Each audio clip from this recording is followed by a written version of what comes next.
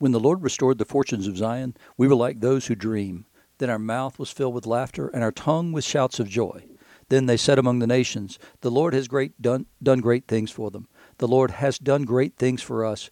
We are glad.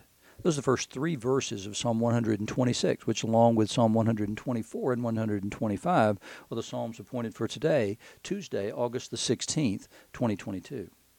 You're listening to Faith Seeking Understanding, and I'm your host, John Green. Thanks for being along today. We're continuing our look at the book of Judges. Today we're in chapter 18, the first 15 verses. In John's Gospel, we're in chapter 5, verses 30 to 47, and in the book of the Acts of the Apostles, we're in chapter 8, the first 13 verses.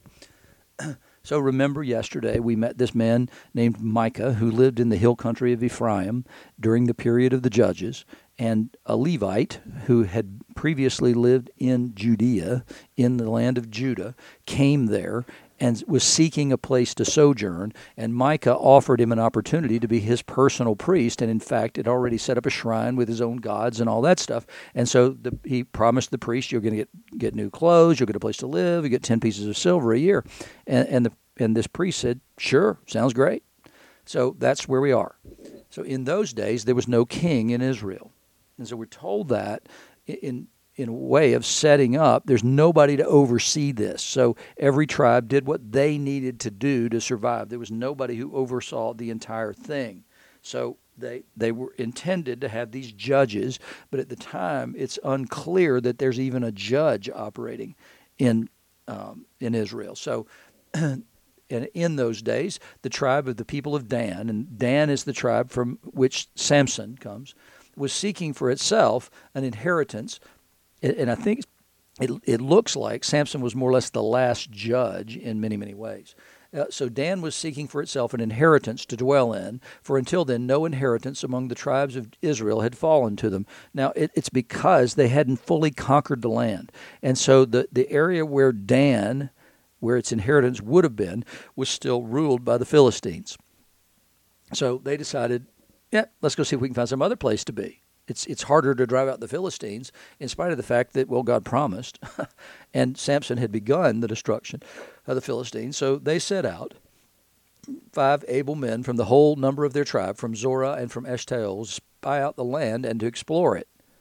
This is something they've done multiple times, right? I mean, it's what Moses did in the wilderness. He sent the spies into the land. They come back and they give a good report of the land, but a very bewildering report of the difficulty that's going to be in taking that land.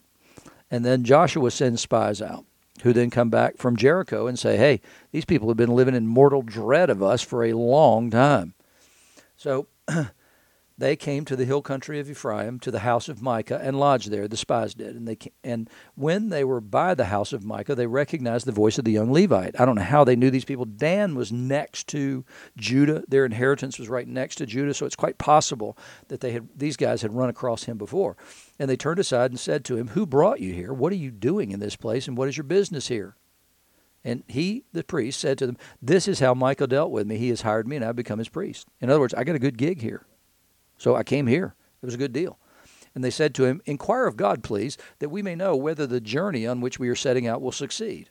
And the priest said to them, go in peace. The journey on which you go is under the eye of the Lord.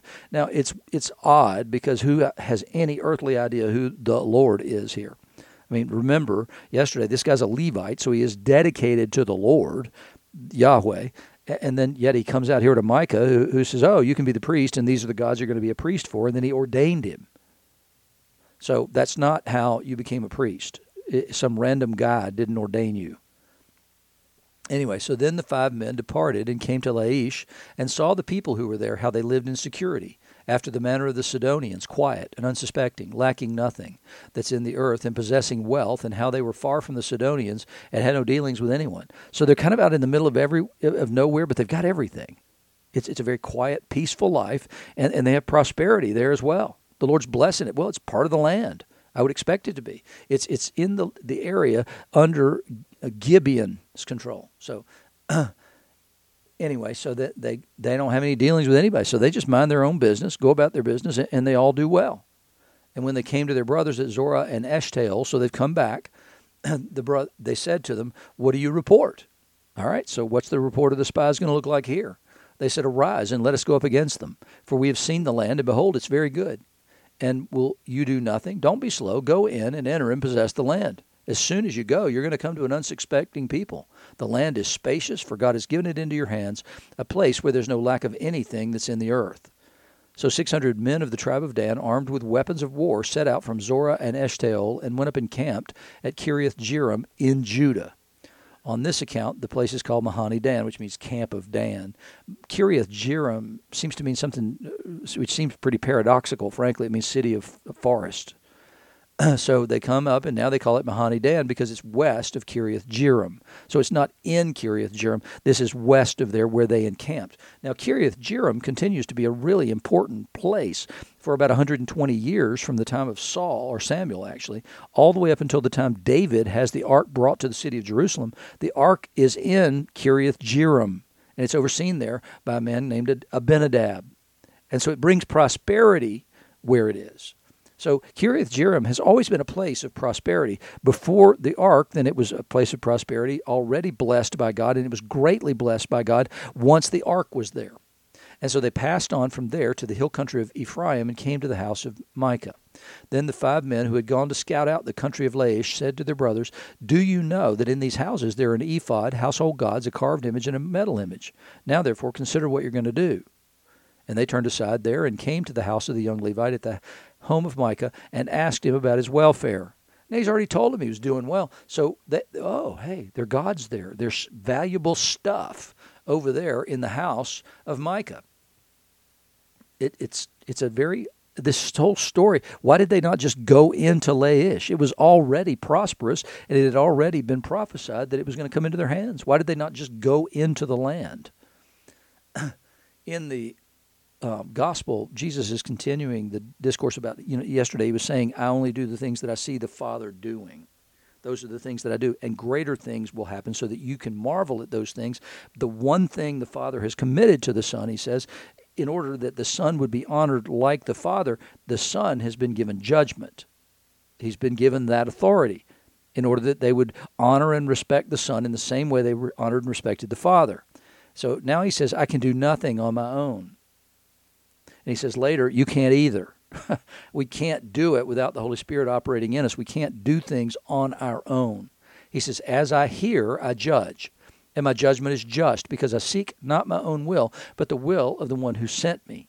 And that's important for us. We need to be those kind of same people.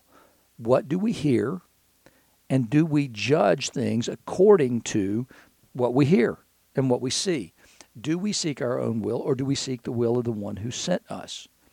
If I alone bear witness about myself, my testimony is not true. That's true under Jewish law. You can't just be the sole witness. He said, "There's another who bears witness about me, and I know that the testimony that he bears about me is true. You sent to John, and he has borne witness to the truth.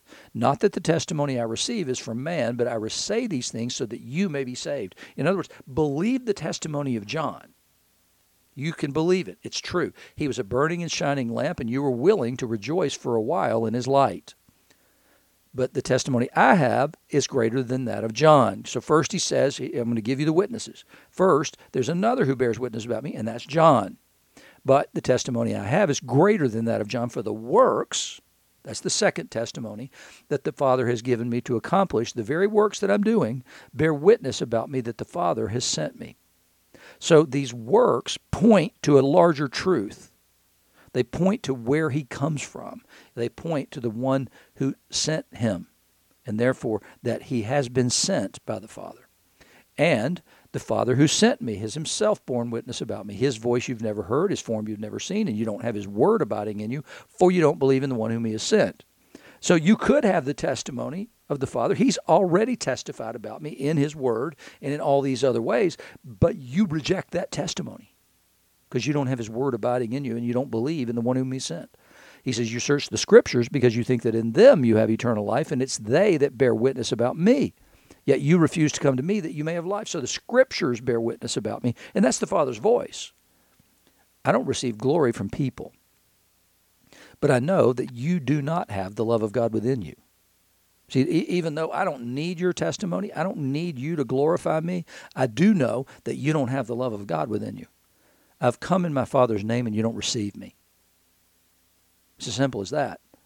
I come in my Father's name, and you don't receive me. And that's exactly what John tells us in the prologue. He came to his own, and his own received him not. If another comes in his own name, you'll receive him. So somebody seeking their own glory, a self-seeking person who makes much of himself, you'll buy that. Yep, you'll buy all into that. You'll go all in on it, and you'll worship that person. You'll raise them up, put them on a pedestal. How can you believe when you receive glory from one another and do not seek the glory that comes from the only God? So what you're doing is you're measuring people based on, how do other people receive them? And if other people receive them well, then I will too. He says, no, that's not the way you do it. And they should be very clear on that, because that's exactly what they could see in David. Samuel was there ready to anoint one of the sons of Jesse, and he goes through the entire roster, and God says, no. You see things the wrong way, Samuel. What you see is what you want to anoint, but I see something different. I see the heart. And so wait until I tell you, and then anoint. And it's a big problem in the world today. What we see is what we think is fruit can frequently be just false fruit. Suzanne and I were talking about something yesterday, actually. We were talking about a church that we both, are familiar with, and we know people who've gone there in times past. Well, the pastor there led that church, and it got to be a big church. A lot of good things happened in that church. But at the same time, he raised his wife up, and she was the head of women's ministry there. She wrote books. She had a large women's ministry. Well, at the same time, she was out running around in the city where they are, and well known for being a completely different person out in the world. And she was having affairs with many men and all this other stuff, and he knew it, and the elders knew it, and they didn't ask either her or him to step down. Even though it finally became public, and then he moved, went somewhere else, and then he anointed the next guy who came in, and he was all about money. He gave his wife a Ferrari for Christmas and all this stuff. Well, in addition, they were sending out other people. Well, one of them went to my hometown, started a church there, started cheating on his wife. But in the meantime, the elders of that church were going to people and saying, hey, you need to give a few $100 because he really would like a pair of Gucci loafers. And we got to get those for the pastor. That's self-seeking. That's self-glorification. If you can't step down because of immorality, then there's something really, really wrong. But the problem is they drew crowds. And that's not the only time that I've seen it, that people won't step down. I mean, Jimmy Swaggart was a perfect example. I knew a guy who had been one of his bodyguards. And when Jimmy Swaggart started sleeping with prostitutes and stuff, the Assemblies of God called him to their headquarters in Missouri and told him, you got to step down for a season of time. And Swaggart's response was, according to this guy at least, and it must be true because he didn't do it, was no, the church will fall apart if I'm not there. Well, if it's built on you, then it's built on sinking sand. And I think that's our biggest problem is we fall in love with celebrity preachers. We fall in love with all these people, and we don't fall in love with Jesus. We're not following him. We're following a pastor. We're following a teacher. It's a serious problem in the church today. So he says, how can you believe when you receive glory from one another and don't seek the glory that comes only from God? It may not look like glory to you. Don't think that I will accuse you to the Father. The one who accuses you is Moses, on whom you've set your hope. But if you believe Moses, you'd believe me, for he wrote of me. The Samaritans gave testimony to that because they believed that he was the prophet that Moses had written about. They're not believing it here in Israel. But if you don't believe his writings, how will you believe my words? And they would argue with that and say, well, we believe his words. We believe Moses' writings. We don't find you there. Well, it's because you're blind. It's because you're not seeing truthfully. In the Acts lesson today, we pick up kind of with where we left off yesterday. We were repeating a couple of verses here. Saul approved of Stephen's execution. And Luke had to have known that based on his contact with Paul. He had to have talked to Paul about this. There's no question that he did, because I've already shown you in a couple of different places going forward, beginning at about Acts 16, Luke is part of the action. He's with Paul in Philippi, for instance. And so because he says we, the pronouns change from they to we.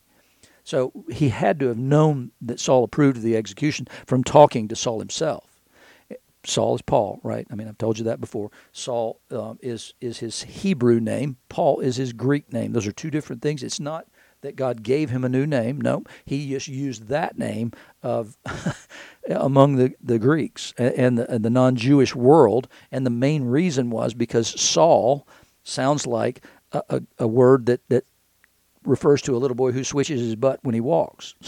So he went by Paul. If you want to argue with me with that, then you're going to have to find the passage where God changed his name, because he didn't do it.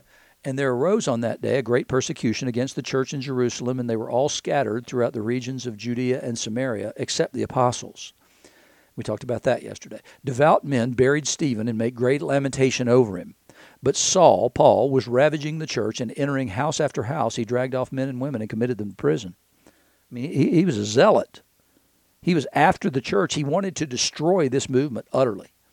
Now those who were scattered went about preaching the word. Philip went down to the city of Samaria. And I want you to go back a little bit with me, too. They were all scattered through the regions of Judea and Samaria, except the apostles. So, as I said yesterday, in Acts 1, Jesus tells them, you're going to be my witnesses in Jerusalem, Judea, Samaria, and to the ends of the earth. So here, they were scattered throughout the regions of Judea and Samaria, except the apostles, the one who told they would be his witnesses in all these places. So Philip, the deacon, not the apostle, because remember, the apostle stayed in Jerusalem, so it's got to be the deacon Philip, went down to the city of Samaria and proclaimed to them the Christ. And the crowds, with one accord, paid attention to what was being said by Philip when they heard him and saw the signs that he did. For unclean spirits, crying out with a loud voice, came out of many who had them, and many who were paralyzed or lame were healed. So there was much joy in that city. Now, where is that city? I believe, personally, that it's the city in Samaria that Jesus went to in John 4, and he talks there about reaping and sowing and reaping. So I believe Philip went and may have thought to himself, you know what, I think I'm going to go where Jesus has already been, and I'm going to tell him the rest of the story. And it seems likely because the crowds with one accord paid attention to what was being said by him, mostly because they had already had contact with Jesus. And so now he's going to reap the harvest. Not the harvest that he sowed, the harvest that was sown when Jesus and the disciples spent 2 days in Samaria. And so there's much joy in the city. They understand now the fullness of the gospel. But there was a man named Simon who had previously practiced magic in the city and amazed the people of Samaria, saying that he himself was somebody great. Now, these are the things Jesus was just talking about. If somebody comes in his own name, you'll receive him as great. And he was doing what? He was doing magic. Well, that's different from what Philip is doing there. He did signs. Signs are different than magic. Signs point to a greater reality. Signs point to who sent Philip. He came in the name of Jesus and did these things as signs to authenticate the one who sent him. Simon practiced magic. That authenticated him. And we see it. He said that he himself was somebody great. So magic draws attention to the magician. The signs and wonders point to the one who sent that person. It says they all paid attention to him, from the least to the greatest, saying, this man is the power of God that's called great.